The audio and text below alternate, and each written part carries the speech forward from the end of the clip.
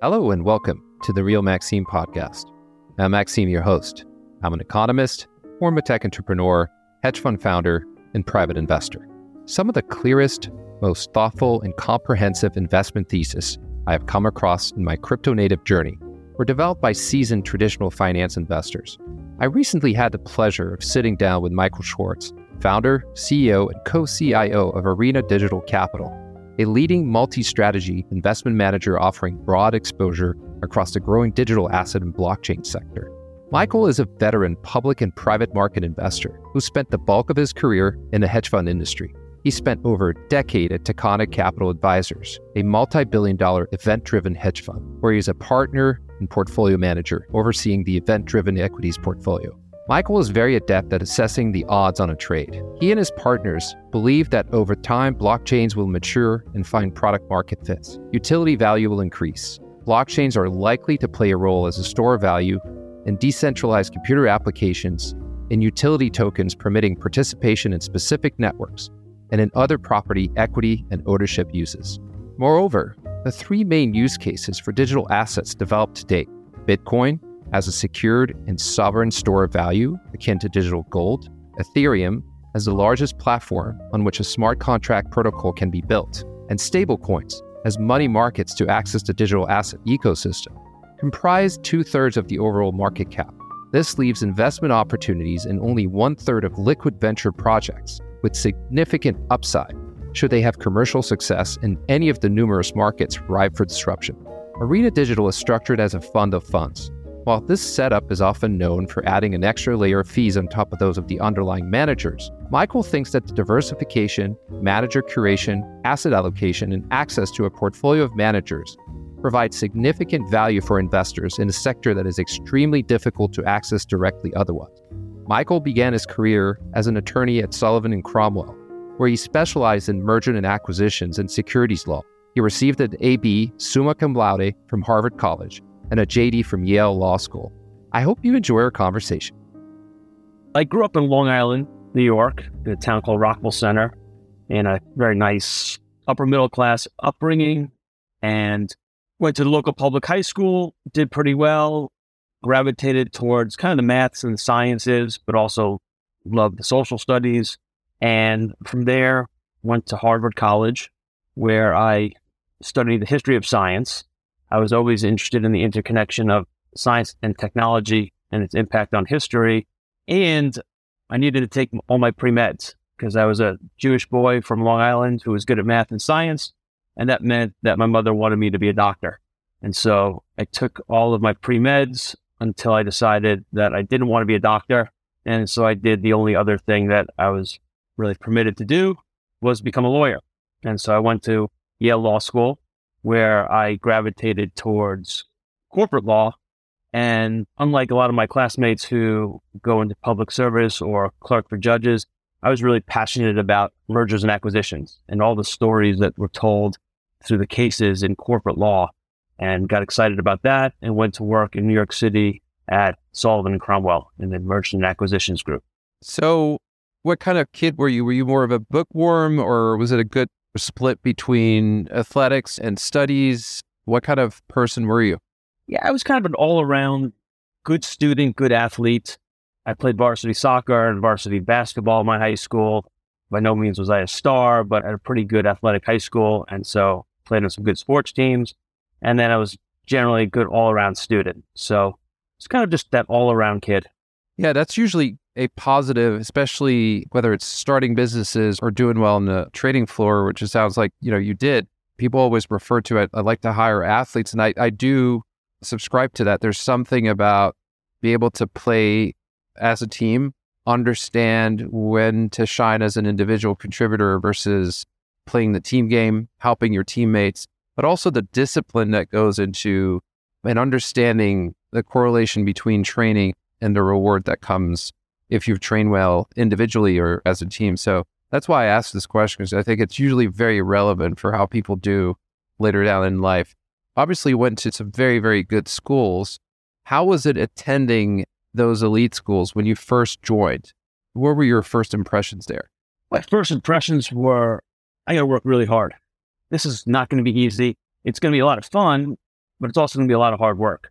And that first semester at Harvard, I took the approach that I'm just going to kind of leave it all out on the field. And I'm going to have fun, but I'm also going to work really hard and then see where the cookie crumbles. And I remember talking to my dad, getting ready for finals, like, look, I'm just leaving it all out on the field. I'm going to work really hard. I'm not going to mess around. I'm going to have fun, but I'm going to take my studies seriously. And let's see how I do. If I turn out to be a B student, then I'm a B student. If I turn out to be an A student, then I'm an A student. But it was all along with the mindset of kind of going full bore and seeing how it played out. And so how did it play out? I did pretty well. I ended up having a pretty good GPA and graduating summa from Harvard. Did you build life-lasting friendships from college? I absolutely did. I think most of my closest friends in life are from college. I was able to find guys and friends that were like me, had similar kind of work ethic, life, work, fun balance, where it was okay to work really hard in school, but it was also okay to have a lot of fun as well. Those are the guys I'm most friendly with today. And what did people gravitate to in life? So you went on and had a great career in Wall Street. Amongst your friends, like what was the mix there? Did most people go to Wall Street or ended up doing very different things? I have a great mix of friends who did really interesting things. The guys in my fraternity, right in and around where I was there, accomplished some amazing things. The founder of my fraternity, who had graduated just before I graduated, but was still present around the campus, started Taser, he started that company. One of my other really good friends was the number 2 at Uber. And then my 2 best friends are really successful investment bankers. And then we had a few guys who started companies and sold them to Microsoft and then rose up the ranks at Microsoft.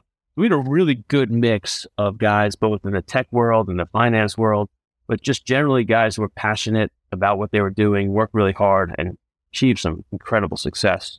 Yeah, sounds like it. Very, very impressive roster. Was technology even present in your life during those formative years? Did you have any interest in it, or is it something that developed later on? It very much developed later on. I was, as I said earlier, good at math and science, enough to say, hey, you should be a doctor and take my pre-meds. While I had a great background, it was kind of myopic in the sense that, either was going to be a doctor or a lawyer. And these friends of mine who went to consulting, I didn't know what that was. I didn't know what investment banking was, let alone knowing, hey, there's guys going out to Silicon Valley to build startups in the mid-90s around the internet. Yeah. And then you get to Yale Law School. And I guess my question again is, how is that different from the college years when you find yourself starting to attend law school? Are you in that same sort of pattern recognition mindset where you're like, all right, I'm going to have to work hard? What are your objectives at this point? Do you already know, hey, I want to join a top law firm upon graduating? Like, what was your mindset at the time? I knew pretty early on that I wanted to join a top law firm and not go the academic route, not go the public policy route, and frankly, not go the clerkship route. A lot of my classmates were competing for major clerkships with appellate court judges that they could then move on to the Supreme Court level. And that wasn't what I was interested in. I was very much interested in the business world and the corporate world. And so knowing early on that I wanted to do that, and knowing the grading system at Yale was was pass-fail or high honors pass-fail, I kind of was able to kind of explore more things, be a little bit less grade focused and more pursue what I was interested in, because the air quote real jobs, the ones you had to compete for and get professors' attention and write novel papers, were not the ones I was competing for. Yeah. Did you pursue internships on the business side during Yale, or was it pretty much all studies and focusing on post-graduation employment? It was all studying and focusing on getting in with a firm that I thought was a great firm to start my career. I was very focused on getting started. Yeah. And so when you hit the ground running at S&C, which is a fantastic firm, I actually have a really good friend who I did my MBA with, who went on to clerk for a judge, but then went to S&C, but also brutal hours, right? I mean, it's grueling. It's a lot of work. It requires a lot of stamina and passion for the end objective. Did you find this to be an adjustment, or were you at that time sort of able to put up with that kind of pressure? I went in with the mindset that to be successful at Sullivan & Cromwell, I had to think that Sullivan & Cromwell owned 24 hours of my day, 7 days a week. And that I would get up every day and whatever they didn't want, they kind of gave back to me. And every morning on Saturday morning, it was a work day. And Sunday morning was a work day. And having that mindset, I think, helped me, because if I was annoyed at the world that I wasn't getting home at 7 o'clock on Thursday night to do something, then I was never going to be successful there. You really had to have that mindset that you worked really hard and they own your time. Do you think this model continues to be relevant? I think there's a big discussion now with the stage we are with AI, especially, where you essentially are creating this global intelligence augmentation infrastructure that all of us can tap into, and we can start delegating tasks that took us time and we have to build knowledge for. So the skill set becomes a lot more about coordinating and asking the right questions and then tapping into this intelligence. And there's a big debate now as to whether it actually makes sense to work those hours to be performing at that level. Do you think that's relevant? Do you think that world is going to continue, especially to listeners also who are startup entrepreneurs or investors? How relevant is that sort of more old school work model to the next era of competition? I think it's much less relevant because the points you make that there are machine learning and efficiencies around a lot of the tasks are going to make that life irrelevant or less relevant. I will say that you have to put in your reps to get the judgment. Eventually, it's going to be human judgment that people are paying for. In fact, that's what they pay for when they hire great lawyers or great bankers. The tasks of writing the contract or the tasks of running the models are more going to be done through AI or machine learning, or you don't really need Yale Law graduate to proofread a merger agreement at 3 a.m. to make sure the changes were properly put into the system. But you still need reps. You still need to develop the judgment so that when people call you, whether it's as an investor or as a lawyer or as an entrepreneur, to know how the world works. And if you don't go through those reps, I don't think you're going to be as good, and you're not going to have the attention to detail that you need to have, that I think is still important. So you're 100% right that tech is going to play an increasing role in these jobs and maybe make it so you don't have to work 24/7. But you still need to do the reps to develop the real world expertise and experience for purpose of judgment. And you still need to do the reps to develop that attention to detail that's important in so many jobs. I would agree with this. I think it's just going to be a different type of effort, but you sort of have to earn your stripes and develop critical thinking, and you have to know which questions to ask. And if you haven't done the work, and so I guess there's no free lunch and there's no easy way. You kind of have to earn your way into a profession or an expertise. And I think that's very important, again, for listeners to understand that there is no instant or immediate gratification. You have to work hard at it, no matter what field it is. In an era where we tend to glorify these sort of fast funding to success to exit kind of mindset, it takes time to build a career. It takes time to build successful businesses. So it sounds like your DNA is coming through here in the conversation pretty clearly. And how do you parlay this experience at SNC into a career on Wall Street? What was the transition there? So I really enjoyed doing M&A deals. The one thing I kind of quickly realized, I liked or thought more of myself as a principal rather than an agent. The lawyer gives advice, the banker gives advice, but I wanted to be more of the decision maker and owning the decision and owning the risk. And so I started looking for ways to get out of the law and into more of the business side and start that transition of my career. Unfortunately, I graduated law school in 99, so there was the recession in around 2001. And so a lot of the opportunities to move over to the banking side, which was kind of what I saw as the first step to getting out of the law and into the business side of the world, dried up as well. So I had a bit of serendipity happen in my path, in the sense that there was one day where I answered a phone call from a legal headhunter who I was about to tell, stop calling me. I don't want to go work at this other firm if I'm going to practice law, which it looks like I'm going to be doing for the time being. I want to do it at Sullivan and Cromwell. It's a great firm, great practice, great deal flow. And the headhunter said, no, I got something else for you.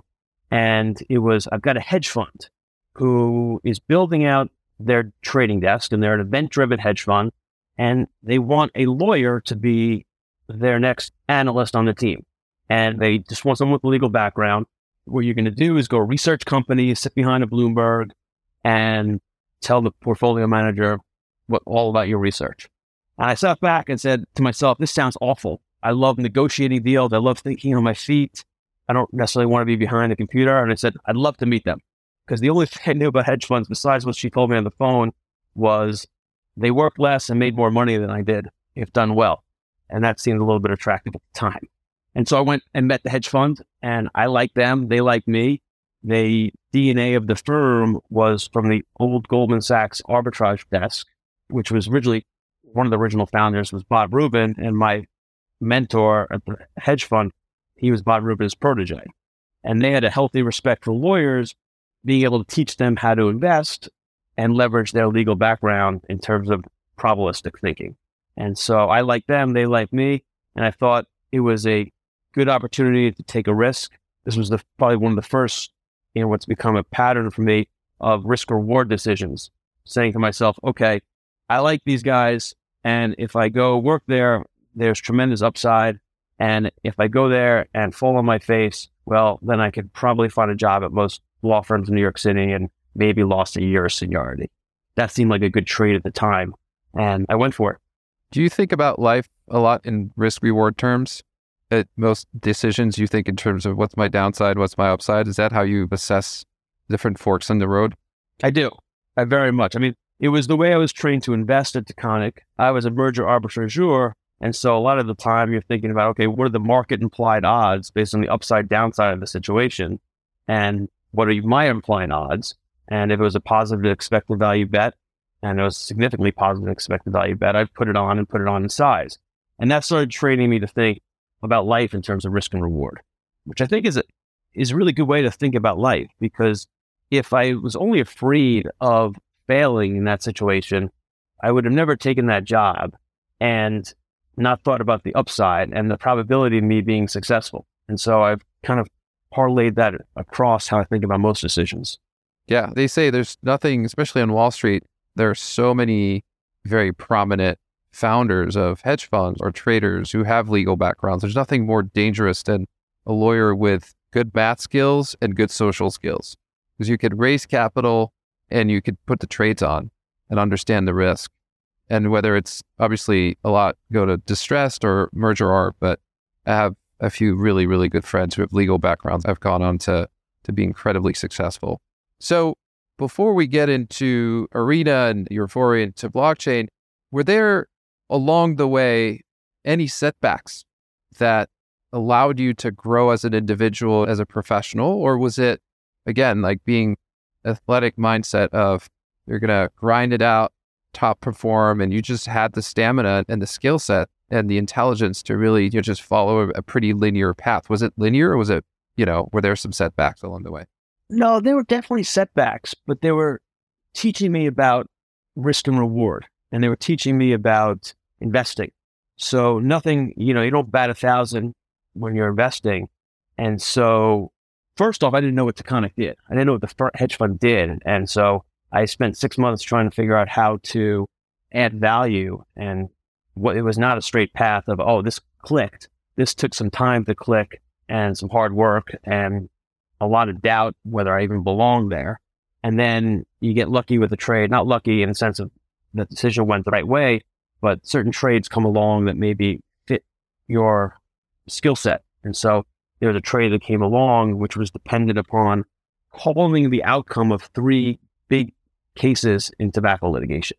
And at the time, Altria was going to spin off Philip Morris International. They couldn't do so. Existential legal cases hanging over their head. But if they won those 3 cases, then they would have been able to spin this subsidiary off and potentially create a lot of value. So that happened to come along and allowed me to use my legal background and study those cases and make a call on those cases. So that kind of helped. But then there's also setbacks where you I had a deal where we lost a large amount of money because it went into the weekend. There was the bid-ask spread between the two companies was 31 to 35. Usually when you go into the weekend, 31 to 35, and both sides are interested in the deal gets done somewhere in the middle, and we would make our money. On Saturday night, that deal, I remember the deal got called off, and the target just plunged in value, and we lost a bunch of money. And I was going to spend the rest of the year basically earning back that money little by little, because merger arb, you're kind of picking up nickels in front of a steamroller, and you don't get that many opportunities to make big bets or big dollars. But what that taught me was I went and faced my partners on the trading desk, and there was the view that, hey, this is the business we've chosen, and this is what happens. Sometimes you could predict something's going to happen 90% of the time, and the market's implying it's only going to happen 50% here, and you think it's a positive expected value bet. But that 1 out of 10 times, it goes the wrong way. And that's okay. It's not okay that you lost money. It's not okay that you got to have to grind it back. But that's the business we're in. And it kind of taught me about investing, that we're into making probabilistic bets. If we make only positive expected value bets, we'll do well over time. But it could go the wrong way. And you've got to just keep plodding along and keep going. So definitely not a straight path up. Yeah. And the reason I'm asking those questions is really because you are in the business now of selecting managers and selecting portfolio managers. And there's no better person to assess that than you really, because you've been in that seat. You think in terms of risk, you think in terms of odds, and you understand what they're going through, right? And so, number one, you're going to see through what they're presenting or how they're managing their business because you've done it in the past. It's interesting that you talk about your strategy, which is, as most market practitioners will know, akin to essentially selling puts and finding because the upside is really limited in nature. The spread you can capture on a merger is known. It's defined ahead. The question is, have you assessed the odds correctly so that you're going to win most of the time? But there are cases, as you mentioned, where you lose. And the question is at that point, what is the potential loss conditional on your bet going wrong, right? And it brings an important principle, which is it's a game where you need to stay alive, right? As long as you're still alive and you have capital, you can climb back out of the hole. Where a lot of traders go wrong is the loss conditional on the bet going wrong is lethal to the business, and then they can't climb back out of it. And I think that's an important lesson to learn. And I would imagine with the management, the partnership, at the firm that you were at, you were able to sustain those phases where, you had drawdowns for that reason. So how do we get to you getting interested in blockchain technology and digital assets all the way to starting a business in that space that would allocate capital? What was the path that you traveled that got you to that inception point? Sure. Well, you're dead on that merger arb is selling puts. And I started wanting to stop sell puts and look for some call options because they could size them smaller, but your upside was much greater. And so I left my hedge fund to kind of really go spend more time with my sons and my wife. It had been a long haul, and I was looking forward to spending some time and being involved in their lives. And then also managing some of my own capital a little bit more along the lines of looking for call options to buy at that time in my life. And so in managing that capital, I was looking for ways also to leverage the limited bandwidth that I had. When you're on the trading desk at a big hedge fund, you've got tremendous amount of resources and you're in the flow. I kind of realized when I'm doing this on my own, I'm out of a lot of that flow and I have less resources and only myself and only my whatever limited risk capital I wanted to put to work. And so I came across Bitcoin and crypto, and I started learning more and figuring this was a good place to deploy my human capital and my risk capital, given the potential asymmetric upside, the call option on the space. And so I just started learning more and more about Bitcoin, and it went from there. So in trying to position yourself for that upside, how did you parlay that into creating a vehicle that puts you in a situation where you're essentially intermediating the analysis, the selection, and the vetting of folks who are going out there, literally touching the assets, putting the capital to work, putting on the trades? Like, why didn't you actually decide to do it yourself? In other words, be in the trenches yourself and choose that middle layer where you're actually selecting the managers. Sure. Well, let me take one step back, which is I started by buying Bitcoin and then quickly figured out that there's an ecosystem growing up here. And from there, moved on to buying the companies, the picks and shovels, and invested with a private equity fund that was doing the picks and shovel strategy. And that made a lot of sense to me. And then from there, I said, hey, you've got an 80 vol asset here in Bitcoin. Someone needs to be able to trade an 80 vol asset with limited directional risk and make money based on the volatility. So I went out and found some market neutral funds to put money into. And then from there, kind of said, hey, this is not just a trading vehicle. There's actually a technology here. I want exposure to the technology, and went out and found the hedge funds basically doing the liquid venture capital. And then I took a step back, and frankly, my partners in digital did the same thing on their own, and we did some deals together. But I took a step back and said, hey, I've kind of legged into a multi-strategy approach to investing in this space. And I'm not exactly sure how we're all going to make money, but there's a bunch of different ways, and I want kind of exposure to all those things. Maybe I provide that access vehicle. And now you're right that at one point I said to my partner, my Co-CIO in Arena Digital, maybe we should do this on our own. And we started talking about trading this stuff on our own and developing a hedge fund where we were the portfolio managers. And it became abundantly clear after a bunch of diligence that you need to live, eat, and breathe this stuff 24/7, even more so than traditional markets because it is a 24/7 market. And we realized we weren't living, eating, and breathing this. The managers that we came across who we thought were talented in this space were embedded in their space like we were embedded in our traditional finance roles. Like I was embedded in the merger and corporate event space, like my partner was immersed in the small and mid-cap equity space, where we lived, eat, and breathed our names in our situations.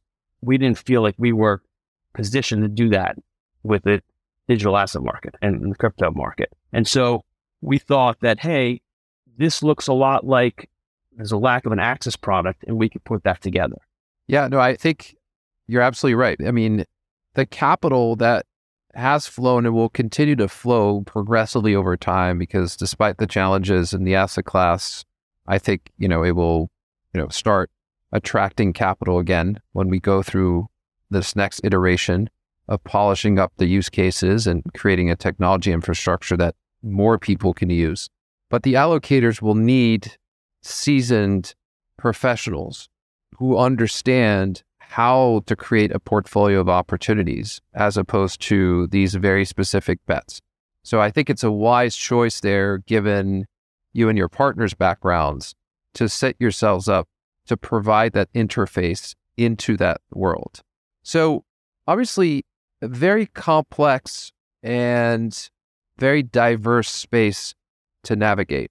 When you started in your hedge fund career, you used the word mentor, and mentors and advisors are really important along the way. As you got started in the digital asset space, a new space, most of the participants are of a younger generation. And how did you go about finding people who could help educate you and your partners and stay on top of the game and learn? I'm assuming a big appeal and draw to someone like yourself was the learning curve, but who did you seek advice from? This space in particular, but the advent of the podcast and YouTube was really helpful, where you could really go seek out the experts and learn from the experts, whether the experts were 22 or 25 or 45 or 60 and experienced with different backgrounds. But you could really learn a lot just through people's podcasts and decks on the space. And so we spent a lot of time learning from macro investors who moved into the space and why they thought it was a good trade, to the technical participants who had started private equity or venture capital funds and what they see in the space. But there was a tremendous amount of material out there, almost too much. You couldn't digest. You could climb down the rabbit hole and do this 24/7 and never get through a lot of the podcasts and learning materials. But we relied on that. And it was just an acknowledgement that we needed to get up the learning curve. And that was how you did it.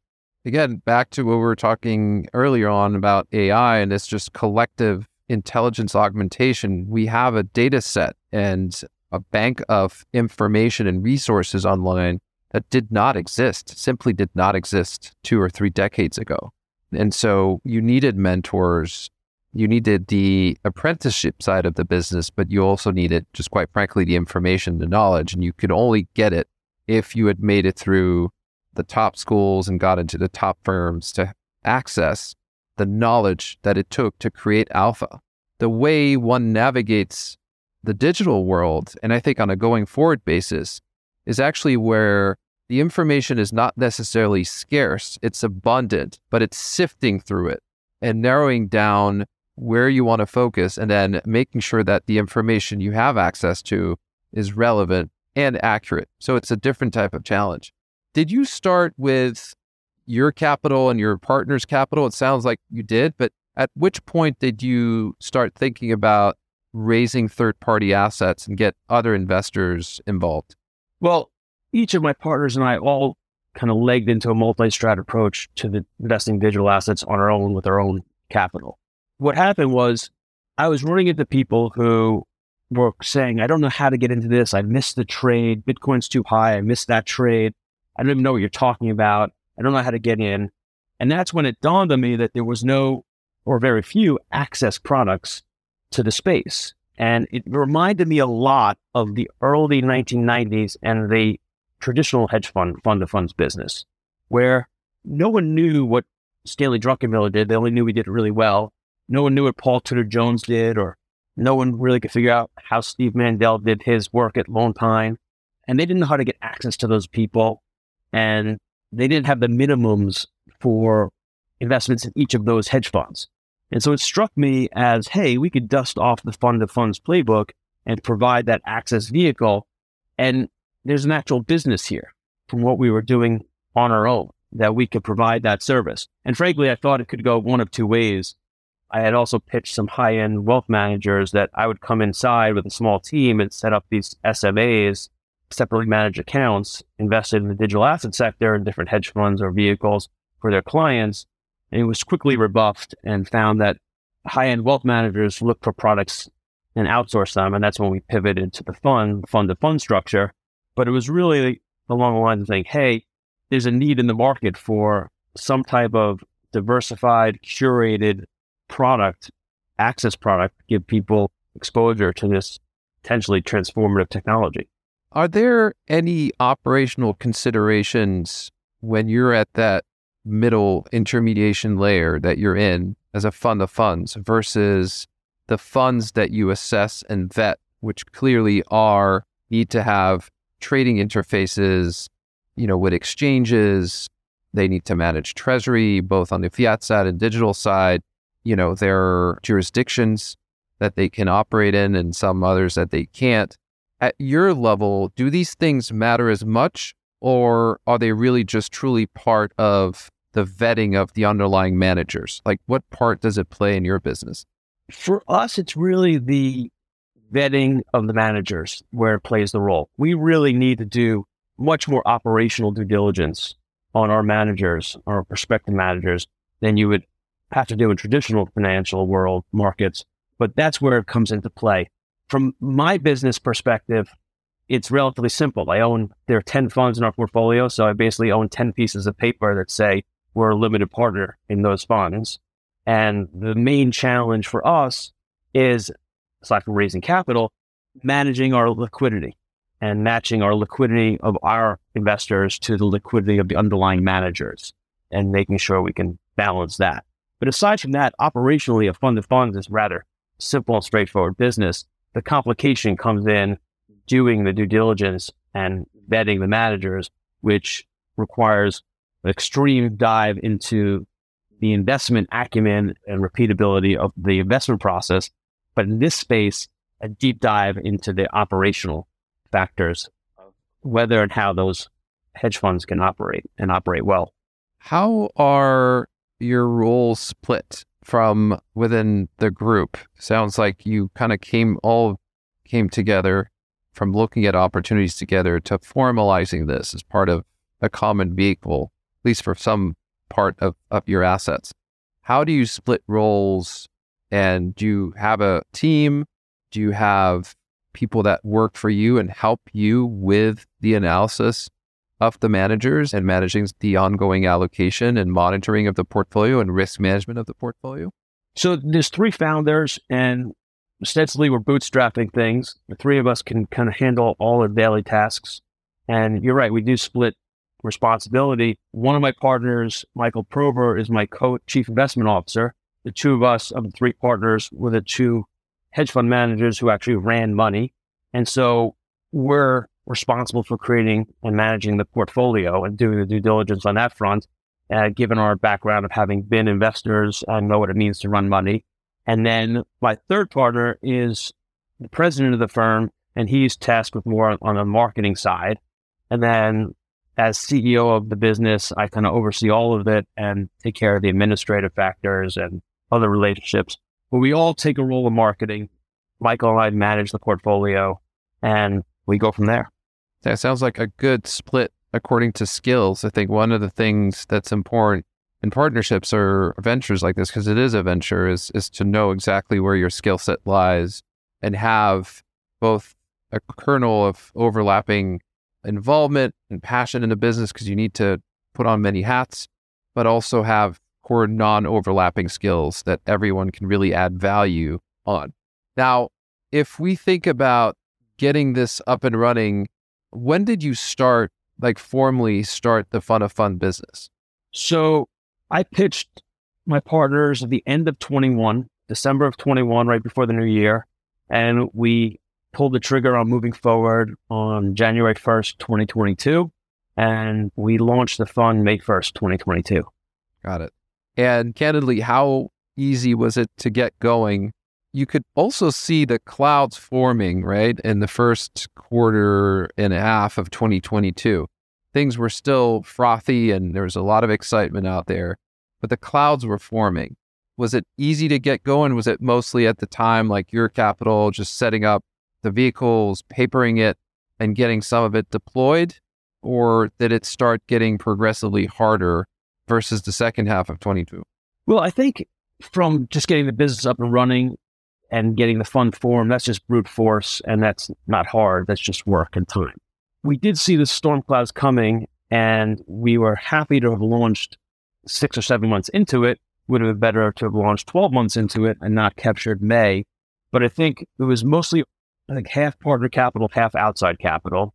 And the idea was to get going for 2 reasons. One, we had a multi-strat approach. And so not all of our managers were just fundamental driven and long only or long biased. We had arbitrage managers and market neutral managers. So we thought there could be some protection of capital and take advantage of volatility in the markets, despite the fact that the clouds were forming. And then the other thought was, hey, we want to get going. We want to get invested in this space. This is not a 6-month trade. This is a several-year investment in an emerging technology and one that has potentially asymmetric upside. And so as the market sold off and we were buying in, it was kind of okay. You don't like to lose money, but the asymmetry was only getting better. And so we thought that getting going was more important than anything. Yeah, that makes sense. So now we're entering an exciting part of the conversation, which is you as a former portfolio manager, how do you think about monetization opportunities? Like, where do you think about deploying capital and what is your investment philosophy? You said you had 10 positions right now in funds, and presumably you're looking to grow that over time, whether it's allocating more to those existing 10 positions or bringing on new managers. There is also a question of, and one that you and I are intimately familiar with, which is it's an asset class that's underpopulated from a hedge fund perspective compared to, let's say, equities or fixed income or even commodities. So it's hard to find managers because, quite frankly, there aren't that many. But how do you think about portfolio construction? And again, what is your investment philosophy? Our investment philosophy is to take a multi-strategy approach, that there's a bunch of different ways to make money in this space, and we want to give our investors exposure across that spectrum. Now, at a high level, that breaks down into two kind of meta buckets that we think about. One being what we call fundamental driven managers. And this is really liquid venture capital. Ostensibly, these hedge funds in the digital asset sector are venture capitalists because protocols, projects, they go quote unquote public at a much earlier stage. So you don't need to lock up your money with venture capitals for 10 years to participate in Series A through Series E technology companies. That's what happens after the seed stage when the protocol goes public with their token.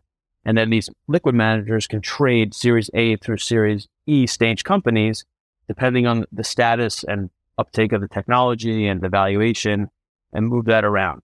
So one of our buckets, which we skewed a little heavier to on the back of the drawdown, is what we call fundamental driven managers who are ostensibly participating in liquid venture capital in the space.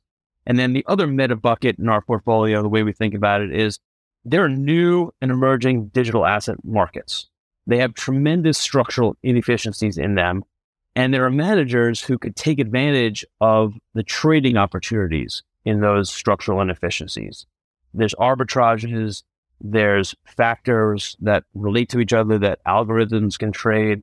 And we think that we can find some managers to take advantage of those opportunities. And what that meets out is kind of a multi-strategy approach between those two types of managers. And then we drill down a little bit more. A few on our fundamental side, I'd say 3 or 4 of the managers are long biased tokens, so liquid venture capital. We have a liquid private equity manager who is buying certain assets ostensibly cheap in the market, like Mt. Gox bankruptcy claims and creating Bitcoin cheaper. And then we have an earlier stage, more liquid venture capital manager who's playing a little earlier stage than our other long bias managers. How do you think about the impact of the macro environment on your set of strategies, right? Because obviously the impact is going to be very different. One, on the fundamental side, presumably creates a shakeout and an opportunity for value creation and value identification. And I'm curious to hear how you think about that. And then separately, we've obviously seen a lot of liquidity being withdrawn from markets. And so for those strategies that are inherently less directional in nature, probably more directional in the vector of volatility, is arbitrage or any sort of non-directional harvesting a risk premium that is created by lack of access or lack of capital, and only those with capital can come in and step in and harvest that. So you've got these two buckets. How is the macro environment impacting those? Well, I think you have to be wary and cognizant of the macro environment. On the fundamental side, I think clearly the sell-off in risk assets has created a better opportunity because you have a better entry point, and or has made it harder to trade given that things have drawn down. But my thinking there is, while this trades a little bit risk on, risk off in the short term, whether we're right and we over the longer term is going to be technology use case dependent.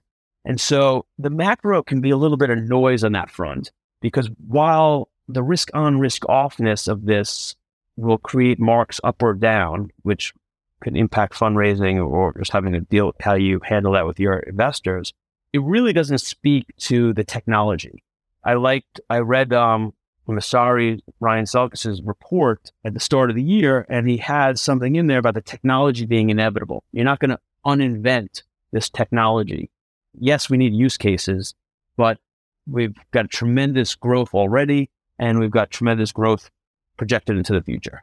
And so on the fundamental side, macro impacts my thinking, just risk on, risk off, but we're not going to be successful if it's a risk on, risk off asset. This has to be based on technology working and viable use cases that when we pick up our phone, we're using blockchain technology for all these various interactions with companies and the financial intermediaries and markets. I think you're right on the macro definitely impacts the market inefficiency side of the book, because you get less opportunities for arbitrage with less volume, and with retail being out of the trade, a lot of those trades become less attractive. And so for us, it just means looking for more managers on the fundamental side and being wary of our managers or prospective managers on the market inefficiency side, continually having to go up the complexity curve in their arbitrages and whether those are sustainable. And so we'll just think about that as we're continuing to look for new managers or how we allocate new capital in our portfolio for the right balance. So it sounds like in those two buckets, the main risks that your managers are getting compensated for is, on the one hand, adjusted for macro beta, which, to your point, is not secondary from a risk management or portfolio volatility, but it should be secondary with respect to the actual security selection process. But where the real compensation and the risk compensation come from is a superior skill set in assessing the underlying economics and the viability and the potential of the technology of the ecosystem of a given app that has a token. On the other side, the risks are really if the managers are able to apply a capital where others aren't and are getting compensated for being there and sizing it and identifying where opportunities for arbitrage exist, whilst maintaining risk neutrality with respect to a variety of risk factors, including the macro factor. So that's pretty clear.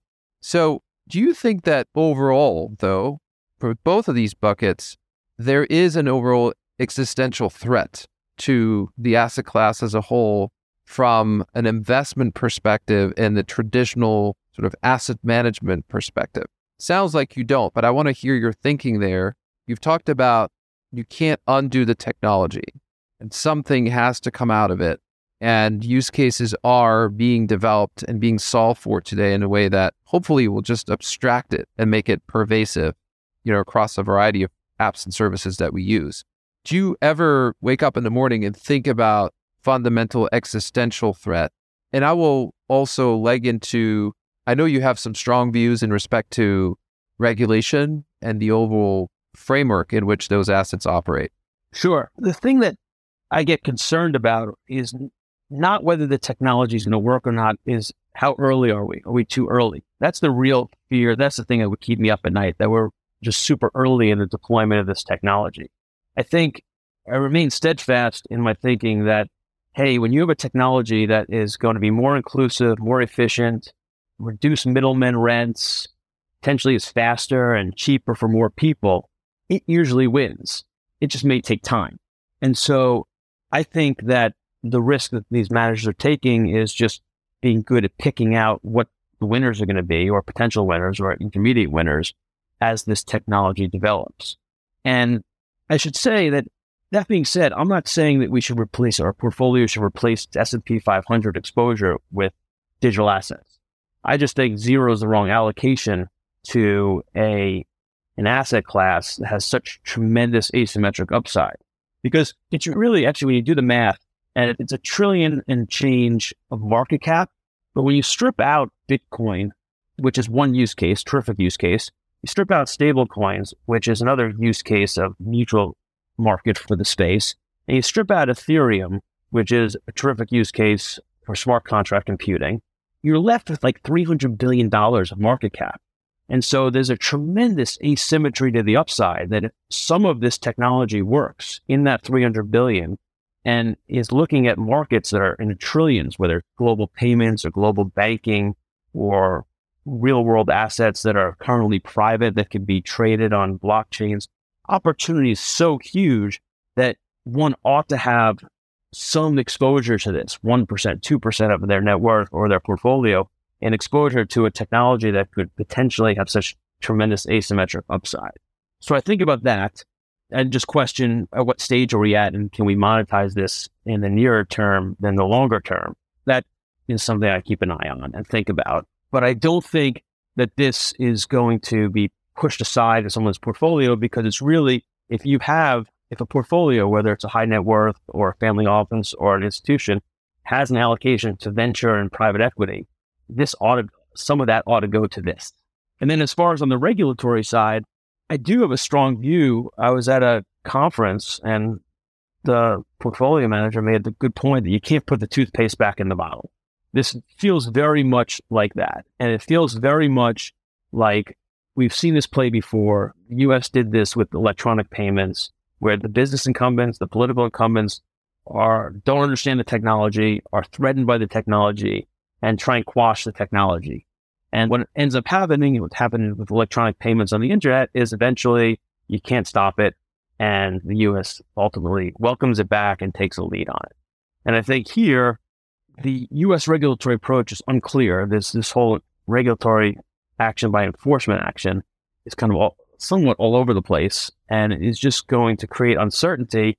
And I actually think that the U.S. the industry can survive in the U.S. amidst the uncertainty for a period of time until you get legislation. But even if it's less welcoming in the U.S., if not outright hostile and more difficult to operate, this is a global phenomenon. This is a global technology, and we'll just push the development overseas. We're already seeing that, and progress won't stop. I don't think you can really stop development of this potentially very usable technology. Yes, and I do think that even though it doesn't appear that way, I do think that there are members of Congress who understand what's at stake, especially in a world where you could really take human capital, ingenuity, innovation, and rip it out and move abroad, or just really dilute our competitive advantage. And I think there are people in Congress who understand that, who are receptive to that. I'm also encouraged that within the industry, some leaders, and whether they're liked or not, we look at someone like Brian Armstrong at Coinbase, have been working the regulatory playbook for a while. They understand it. They've got really highly competent people who understand that playbook, and they have, quite frankly, the resources to stay there for the long game. So I'm encouraged. There are worrisome developments at times, especially we have a climate of regulation through enforcement right now, which is, talk about being short puts. It's very, very hard to assess as an investor where the downside lies. And that's what makes it incredibly treacherous to navigate. But I'm encouraged that over time, this is more of a patchwork. It's more of a reaction to 2022. And probably there is an element of political pandering in some corners of the political spectrum to use crypto as a scapegoat. And I think this too shall pass. At least that's my opinion. Back to considerations of capacity, which is always one of my questions, is how big is the opportunity set? I think you answered this to a certain extent. I wonder to what extent capacity actually matters at this stage if you're deploying capital, because you're really playing this asymmetry, right? It's more a question of, can you position yourself for a high multiplier, right? And it harkens back also to the early days of venture. Nowadays, there's a wall of money accessing the venture space, but it used to be that venture funds were a lot smaller and they commanded much higher returns on invested capital. And I think we're at that stage. And to your point, yes, indeed, are we too early? Where are we exactly in the cycle? It's hard to say, right? And that's why I think your portfolio construction is interesting, right? Because even though it probably doesn't have a lot of scale in sort of overall aggregate GMV and just notional outstanding exposed to the market neutral strategies, there is almost like a coupon type payoff to those things, right? It's like if you could do arbitrage, if you can harvest some risk premia out there, you're creating sort of a more recurring stream of income that allows you to support the call option side of the book, which is the fundamental book, right? And hopefully at some point the call option starts to realize. And so that's attractive. Candidly, how hard has it been so far? Was it harder than you thought it would be? And where are you in sort of your journey, day in, day out right now? I think what's been harder than I thought is just raising capital and getting people excited about making this asymmetric bet. Part of the challenge is targeting, and where it's been harder is targeting U.S. investors, because a lot of U.S. investors hear the popular mainstream media and the politicians coming down on the crypto sector, and they use the word cryptocurrency, and so they come at this with a lot of views that need to be not corrected, but just clarified what we're talking about. People think we're talking about getting new money in the United States, And if you're sitting across the table or having coffee with a high net worth U.S. investor or a family office, they don't need new money. The dollar is just fine for them. And they don't need a new banking system because you know what? The banking system is just fine for them. The biggest issue they may have is that it takes a day to wire money. And that's kind of annoying, but they get through it on the 5 or 7 capital calls they deal with at a time or over the course of the year. So what's been hard is transitioning people's understanding from the new money argument, which we put aside, to the technology argument and the case for blockchain technology and kind of getting away from the idea of currency and the idea to digital assets and blockchain. And so that's been challenging because, especially in the US, having that first conversation, trying to clarify what we're talking about before we even get to what we're talking about, to then getting to why invest in the space and then why read a digital or some other form of investment in the space has been challenging. That's been hard. Well, I think that the effort will pay off. What's great about this space is it's still relatively small in terms of human capital and intellect and energy deployed to figure out the path forward. And so I think the positioning is there for your business to really, really capitalize on the next wave of innovation and the next waves of capital infusion, which inevitably will call, right? And if you have somewhat patient capital, you can play the long game. And especially if you do have those strategies that are less dependent on the upside realizing in the very near term, although digital assets have realized quite nicely in the first part of the year, but no one knows how it's going to continue throughout the next 12 months. Michael, it's been fantastic chatting today. I feel like we could do probably another couple of podcasts just to cover the whole space. I'm encouraged to see seasoned, very successful finance professionals coming into the space and helping investors navigate what is a very complex and complicated landscape, whether it's on the technology side, the risk management side, the regulatory side. And so I think that you and your partners have a very well-suited background to help investors really decipher where the value is. And I think the success will come inevitably. I think we just have to navigate through this phase. And there's no better place or people to work with than people who actually know what they're doing, who can play that role of allocating the capital in a wise and a very risk-balanced manner. So thank you very much for your time. I've really enjoyed it. My pleasure. Thank you for having me. This podcast is produced by Rado Venture Management, LLC, RVM. RVM is not an investment advisor. The opinions expressed in this program are those of the speakers and do not necessarily reflect the views or positions of any entities they represent, not investment advice.